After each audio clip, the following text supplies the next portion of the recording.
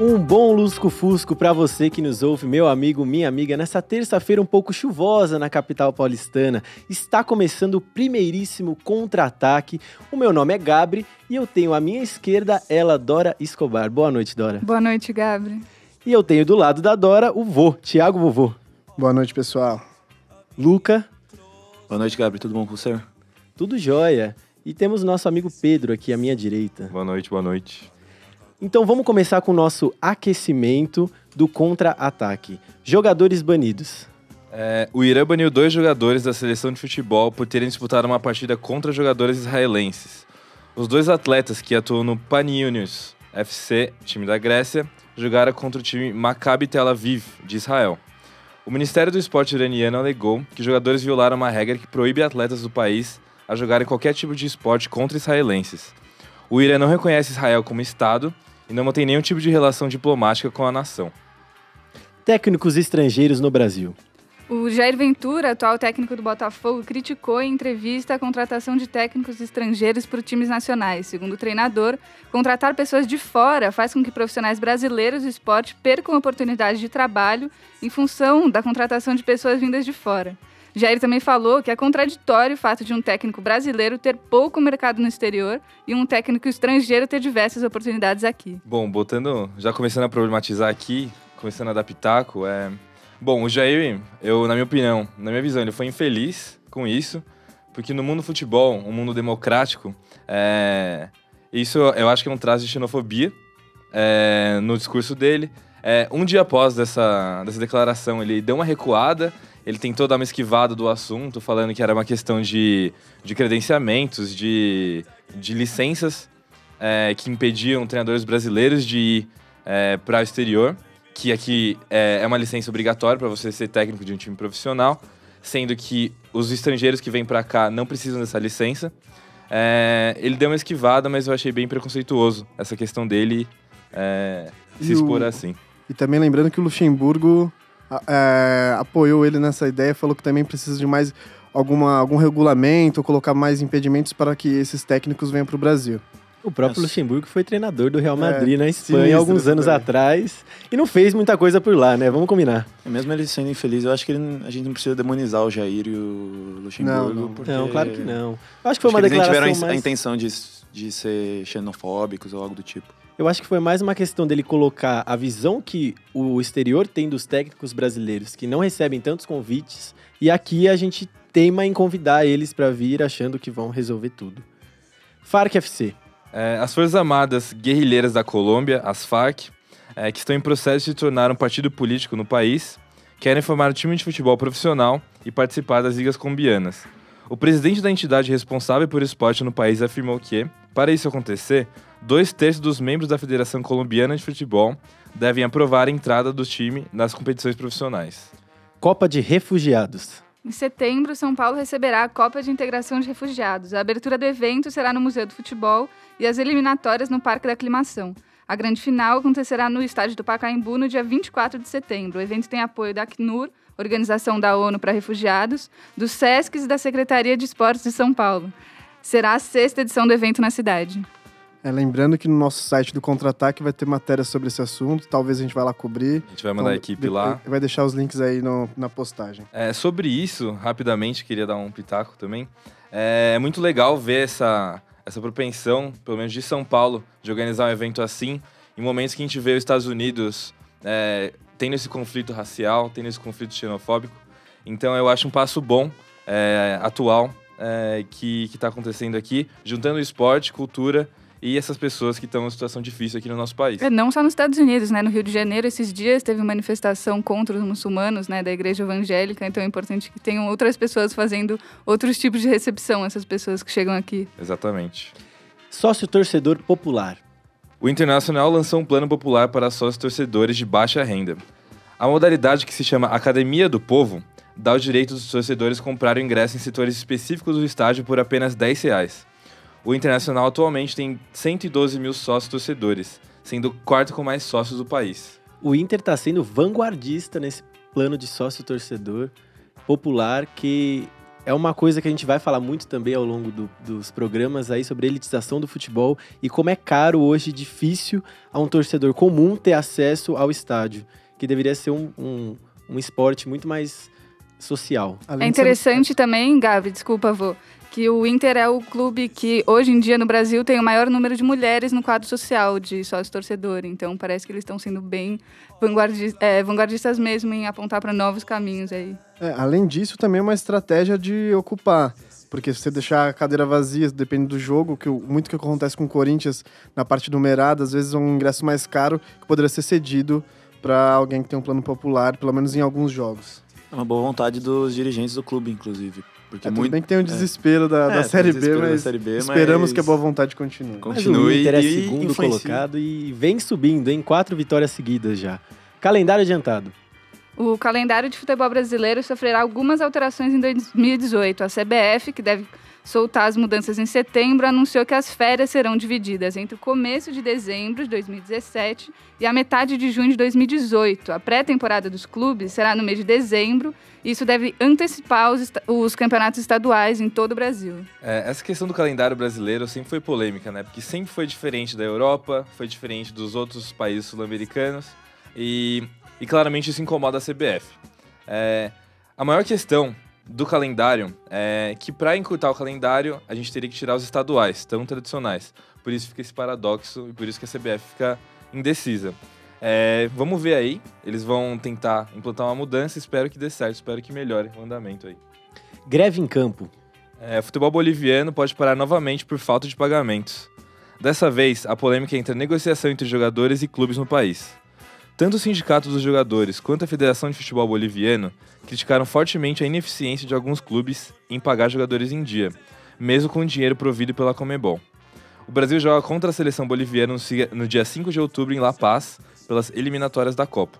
Seleção que já está classificada para a Copa do Mundo de 2018, dessa vez através das eliminatórias, hein? Viva Adenor! E o programa de hoje vai ser sobre tecnologia no futebol, essa polêmica toda em torno da arbitragem, tá toda hora parando o jogo para ver lance polêmico e congela um pouco esse jogo tão caloroso que a gente gosta, que é o futebol. E todo esse assunto estourou essa semana com a expulsão do Kaká na Major League Soccer, que é a principal liga dos Estados Unidos.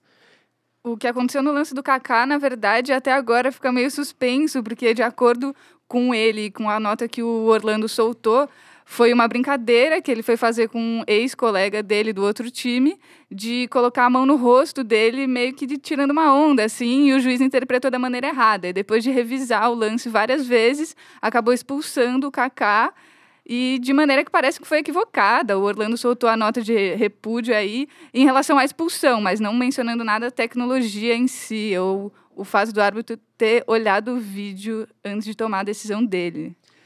Até porque a culpa não é da tecnologia, a culpa é do árbitro que interpretou errado. A tecnologia só tá aí para ajudar. Já dando minha posição um pouco sobre isso. Eu não sei se a câmera do árbitro era a mesma da televisão, mas pelas imagens que eu vi, acho que qualquer pessoa olha claramente e estão dando risada. Faltou a malícia do futebol. Talvez o árbitro tá acostumado no futebol americano, não sei.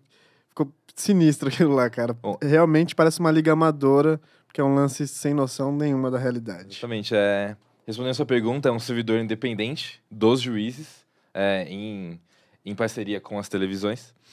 E já colocando um pouco da minha opinião nesse assunto, já é uma das questões que me deixa ser contra essa questão da tecnologia. As regras do futebol, todas elas têm uma questão que todas elas são interpretativas, certo? Não, na verdade não todas elas, têm impedimento, etc. Mas essa questão de ser interpretativo, eu acho que vai contra a questão da tecnologia. Porque a partir do momento que você coloca a tecnologia, é para tirar a influência de um ser humano, de que apenas um ser humano amar um trabalho ruim de um ser humano pode causar no andamento de um jogo de futebol. Mas, se mesmo com a tecnologia, a gente vê aí uma grande comoção falando que foi errado pela interpretação do juiz, eu acho que fica meio turva aí essa discussão por causa disso. Minha posição também é contrária a adequar a tecnologia de outros esportes para o futebol, que eu acho que o futebol por ser diferente dos outros esportes, talvez eu tenha muito mais interesse pelo futebol do que justamente pelos outros que têm tanta tecnologia, com diversas paralisações e deixando o jogo um pouco menos, sei lá, um jogo mais cadenciado e menos vivo, menos emocionante. O lance da tecnologia, eu acho que acredito, tudo que não for interpretativo, por exemplo, o lance da bola entrar, aquele chip, ok, maneiro, talvez pode rolar tranquilo. Agora, pô, os caras estão suando, cansados, a treta correu menos solta no jogo e o cara vai ter que esperar 3 minutos pro juiz ir lá assistir a parada. Talvez funcionasse de outra maneira, talvez entraria, mas, pô, não dá pra ficar parando o jogo todo segundo. E a própria dinâmica do futebol já é o esporte que não para, né? O vôlei, ele para toda hora, o basquete para toda hora, tem tempo tem e tal. 2 desafios, O futebol, sei lá, mas mesmo assim para, o futebol ele é corrido como esporte, não... Talvez por isso que não tenha tido tanta margem até agora para essas paralisações. Eu acho que é uma questão de adaptação, porque tá numa fase de testes, ainda é o começo da tecnologia, e vai demorar um pouco para a gente conseguir melhorar e otimizar tudo isso. E com o tempo vai ficar mais rápido e, inclusive, os jogadores reclamando com o juiz já demoram 3 minutos para um lance se definir. Então, um lance de catimba na Libertadores pode durar muito mais que isso, né? O campeonato mais legal do mundo, que é a Libertadores, vai perder muito com isso. Esse argumento de que vai parar o jogo aí, ele é meio Como complicado, seria uma né? revisão de vídeo numa bomboneira lotada, por exemplo? 50 mil pessoas na orelha do juiz falando, não foi. Como diriam nossos amigos hermanos, tem que ter culhão pra olhar uma imagem dessa no meio do estádio. Porque... Exatamente. De todos os lances que foram, sei lá, duvidosos no futebol, por mais que na Libertadores, que o Corinthians foi eliminado contra o Boca, é do futebol, cara. Enfim... O último lance que eu tava comentando com o Luca ontem é a eliminação da Irlanda lá com o gol do Thierry. Aquilo doeu, porque Copa do Mundo... Feriu no coração de uma massa, de uma nação. Sim, mas tudo bem, faz parte. Mas ao mesmo tempo, se não fosse... Se existisse tecnologia, um dos gols mais legais da história do futebol, que é o gol de mão do Maradona lá contra a Inglaterra, não teria acontecido. Ou talvez tivesse, né? Se fosse pegar pelo exemplo do fosse Kaká, não impediu maluco, nada. Ele viu o vídeo e errou do mesmo jeito. Então talvez o cara tivesse visto e... Mas a questão da tecnologia seria minimizar totalmente os erros, certo? Então a gente tá falando de... Exatamente. Sendo hipotético aqui, Sim. O gol do Maradona aconteceria ou não. Teoricamente, se a tecnologia acontecer do jeito que tá proposta, não aconteceria esse gol. Isso é um fato. Uhum. Porque pelo jeito que aconteceu, pelo menos na Copa das Confederações, que eles revisavam 100% dos gols, o gol do Maradona simplesmente não ia acontecer. Daí fica aquele questionamento entre tradição, entre romantismo no futebol, contra a tecnologia. Eu não sei até onde vai a minha parte romântica falando disso, mas eu realmente acho que afetaria na essência do jogo. Eu não sei se eu me sentiria confortável no estádio, vendo meu time jogar, vendo meu time fazer um gol, e não podendo comemorar com 100% do que eu posso, sabendo que ainda vai ter um juiz revisando o gol, sabendo que um mínimo detalhe pode passar despercebido e acabar sendo anulado. Então, eu acho que essa parte é... Sobre o que você falou da Copa das Confederações, peguei um dado aqui, que 7 decisões alteradas pela arbitragem, em cerca de 30, 7 foram alteradas. E no Mundial Sub-20, 12 decisões foram alteradas, nas quais 7 mudaram o resultado do jogo. Então, para vocês verem como que isso é importante acontecer, porque muda o resultado de uma partida, o curso de um campeonato, etc. De fato rola uma interferência muito forte, mas tem outra questão que não dá para segurar a tecnologia entrando na nossa vida. Assim, todo mundo tem celular quando não tem 2 ou 3. Exatamente. E passa o dia na frente do computador. A tecnologia a todo momento. Então, o que o Pedro falou, é uma a questão gente de ainda tempo até mantém o romantismo pelo futebol. Vai atravessar com tudo, a gente não vai ver, vai passar e a gente vai rolar. Mas enquanto der pra segurar mais um pouquinho... Tem outra coisa também que... Outra questão que eu quero levantar pros que são a favor e pros que são contra a tecnologia é o custo disso daí. Como seria essa negociação do custo? Existe um kit tecnologia do futebol, que seria o quê? Um certo número de câmeras, um visor HD de não sei quantas polegadas. Quanto seria um custo para isso? Será que a Série B conseguiria sustentar e até isso? onde isso chegaria, né? Será que só seria um negócio... A tecnologia rolaria só para as grandes ligas? Exatamente. Já começando a comparar um pouco com os esportes, tem a questão dos diferentes níveis de basquete nos Estados Unidos. O basquete profissional e o basquete universitário, eles têm eles têm a questão do relógio para arremessar, que é uma tecnologia teoricamente não tão cara, é algo barato, e mesmo assim, ela não é implantada nos jogos colegiais pela falta de estrutura e dinheiro das escolas, sendo que os Estados Unidos é um país mais desenvolvido economicamente que a gente, etc. Então imagina um clube, por exemplo, sei lá, um clube médio de Série B.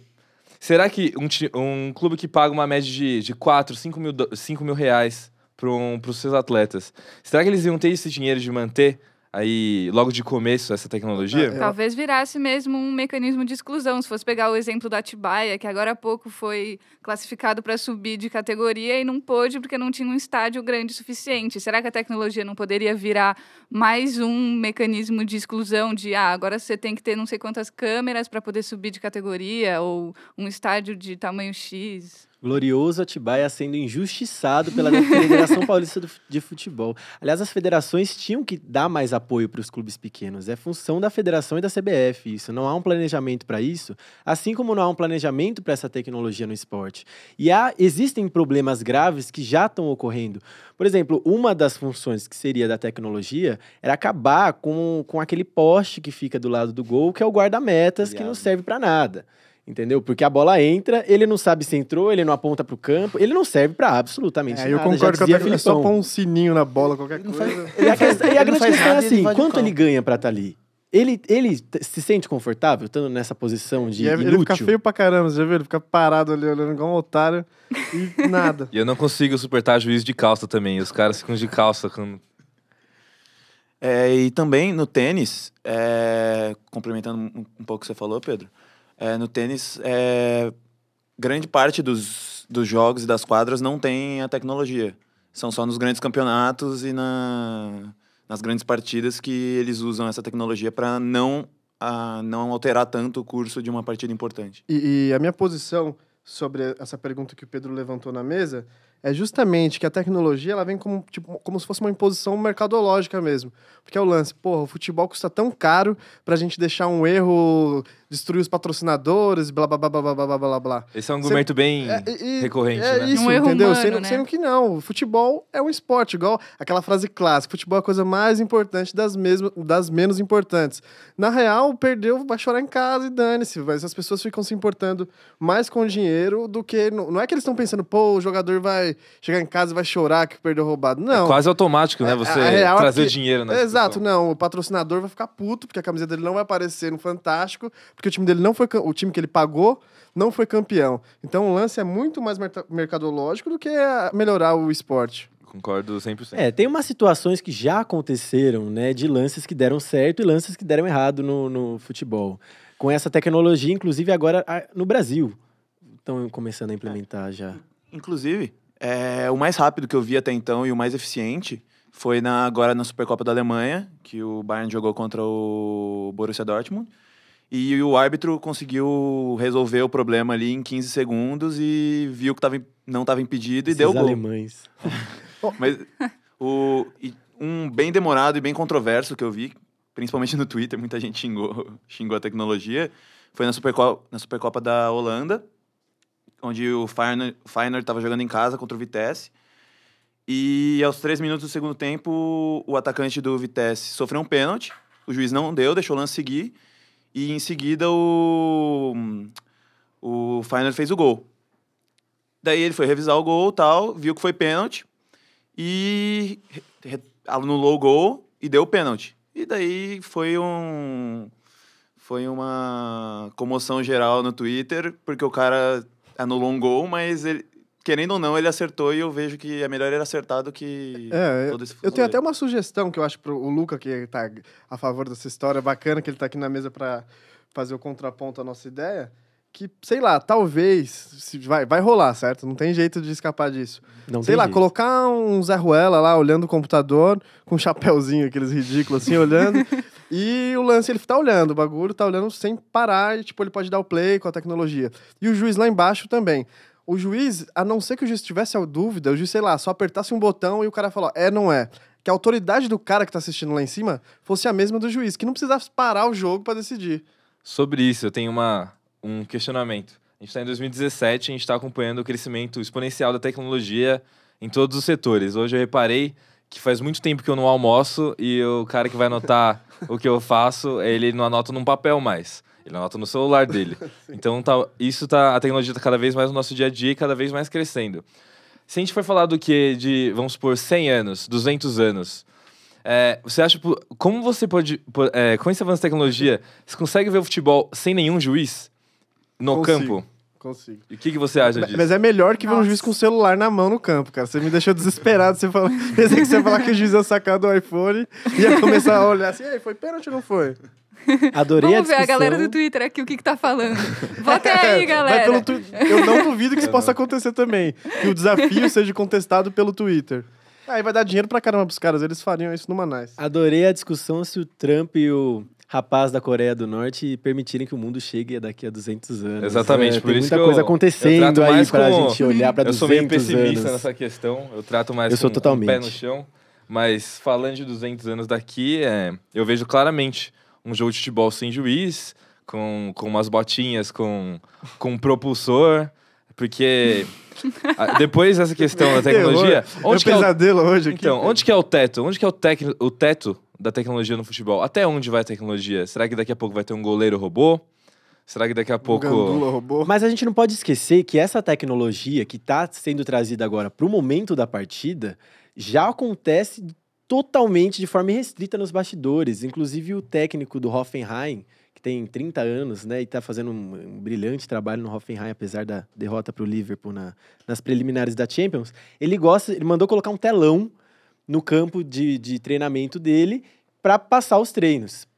E ele faz desenhos no iPad dele, os desenhos aparecem no telão, o jogador já fica sabendo qual que é o posicionamento que ele tem que ter na hora. Ou seja, já ocorre isso. Os jogadores já estão utilizados pelo Renato Gaúcho, pelo Tite. Mas eu acho uma questão diferente. Eu sou 100% a favor da tecnologia para a formação de jogadores, para o desenvolvimento de talentos. Fora os departamentos de análise de desempenho dos clubes, que são absurdamente desenvolvidos. Inventaram o Balbuena pro Corinthians, deu certo. Inventam esses jogadores assim, mas é exatamente isso. Fora aqueles que ficam com aquela... Os eletrodos. Os eletrodos atrás, no meio do jogo. Joga de sutiã. Sai, parece... Inventaram o Marcinho pro São Paulo, não tá dando muito certo. Tá vendo? E você é a favor da tecnologia.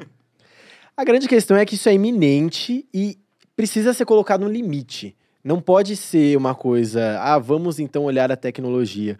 Mas pode reduzir muitas discussões que se alavancam e que decidem campeonatos do mesmo jeito, como, por exemplo, em 2012, quando o Barcos fez um gol pelo Palmeiras de mão no Internacional e queriam anular o jogo, porque o juiz deu o gol, depois voltou atrás com uma interferência externa.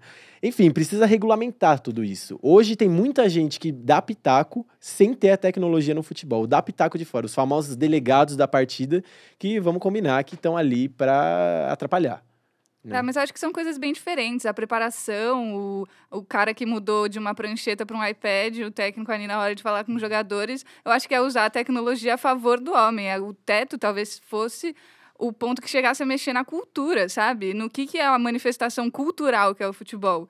E não só o quanto a gente está usando a tecnologia para melhorar o desempenho do jogador X ou avaliar como que o técnico vai falar com a assessoria de imprensa dele. Acho que isso não importa tanto quanto o momento do jogo, o calor do jogo, o momento do gol. Imagina o que o Pedro falou, é muito sério isso, você deixar de comemorar um gol com a euforia que você comemoraria, porque você vai ter medo da revisão que o juiz vai... Você só vai poder comemorar mesmo depois que o juiz revisar o gol. Então, você não vai comemorar na hora, você vai comemorar daqui a 5 minutos. Gol antes do tempo lá na arquibancada. E aí vai ser o gol, e aí vai ficar todo mundo execrado. esperando o juiz revisar pra aí sim comemorar, tipo... Não, mas a minha intenção com isso foi dizer que a tecnologia já está imersa na vida de todo mundo e a maioria das pessoas acha isso completamente normal. Inclusive, esses torcedores que eram do Barcelona, agora são do PSG, porque o Neymar foi pra lá, adoram a tecnologia no futebol e acham que tem que ter mesmo pela justiça e pela família e outras coisas mais. Uma coisa eu não gosto de propaganda e eu não gosto da Nike, mas tem uma propaganda da Nike muito interessante que foi antes da Copa do Mundo de 2014, se eu não me engano, que eles fazem esse paralelo entre os jogadores humanos e os jogadores robóticos do futuro. E o que eu baseio meus pensamentos um pouco do futebol no futuro depois da implantação da tecnologia e etc., é exatamente isso que eu vi nessa propaganda. Algo mais robótico, algo mais... tornando o futebol ainda mais físico, ainda menos técnico, menos improviso, menos o fator inesperado, sabe? Eu acho que fica cada vez mais robótico e só me entristece. Eu acho que essa questão de você vai deixar de comemorar um gol, porque 5 minutos depois ele vai estar anulado, com o tempo você vai se acostumar, porque a tecnologia você vai ver que tá certo. A não ser que seja um lance muito polêmico, como a gente teve agora do Gilberto no jogo contra o Cruzeiro, que muita gente disse que não foi pênalti. Eu acho que foi pênalti. Mas o vídeo de trás que eu vi hoje ficou estranho, sinistro aquele vídeo. Lá que teve. Aquela tomada que eles pegaram ali... Tá vendo? Não ia adiantar nada o vídeo. Exato, é que daí você vai ter que... Dá pra editar o vídeo aí, vai ter corrupção na edição dos vídeos, os caras já era. Sim. Lembrando que a Globo é o número de iria câmeras fornecer as imagens. que tem no estádio hoje. São muitas câmeras, ângulos de câmeras diferentes que não são oficiais. Você tem que padronizar isso e... Por exemplo, a FIFA tem as transmissões oficiais e tal. Quando for transmissão oficial, é só não deixar outra câmera ter lá e aumenta o número... Coloca um número máximo de câmera que você vai colocar em vários ângulos. E outra coisa, agora que eu gostei do Pedro tá viajando, tá assistindo muito Rick and Morty aí, tá fazendo várias previsões do futuro. Eu acho que também, cara, até o interesse no futebol pode diminuir com esse lance, porque eu tava brisando aqui, cara, que as mesas redondas perderiam, tipo, muito. Exatamente. O que os caras iam falar se tudo fosse decidido corretamente, não tivesse lance polêmico? E aí, consequentemente, o molequinho, o Zé Ruelinha lá, tá dentro de casa no domingo, vendo o pai dele assistir mesa redonda, ele, caraca, que maneiro, meu pai tá assistindo isso daí. E aí, na segunda-feira, ele vai replicar a discussão dos pais pra escola, que a gente fez quando era moleque. E aí a escola vai... Se não tiver discussão, cara, a única coisa que você vai fazer é, tipo, acabou o jogo, é nóis, demorou. Pra onde iriam as mesas de bar? Exatamente. E a discussão se arrasta até a outra partida, onde vai acontecer outro lance polêmico e cria-se uma nova discussão. E complementando a outra ideia do Luca, sobre a gente vai se acostumar a comemorar gol, cara, sim, mas o que é mais emocionante?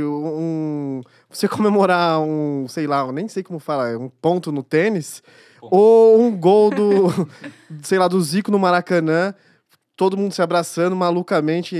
Não tem comparação. A maior euforia do esporte é o gol do futebol. Os outros é bacana, mas não se compara a emoção de se abraçar estranho, abraçar maluco. Nos outros esportes, o complicado da comparação com o futebol é que, por exemplo, o vôlei para muito, mas o vôlei é um jogo corrido. É um ponto. A bola estava ou não na quadra, acabou. É isso que tem que decidir. O tênis é a mesma coisa. O basquete já é um pouquinho mais complicado, mas tem toda uma história em volta. E no futebol tem muito lance, é muito interpretativo. E tem aqueles famosos lances que o juiz pode dar ou não dar o pênalti, e isso vai gerar discussão tranquilamente. Só dando uma questão... Dos únicos esportes que você citou que não são jogada por jogada é o basquete. O desafio, a tecnologia no basquete só acontece nos últimos 2 minutos do segundo e do último quarto e vem do juiz.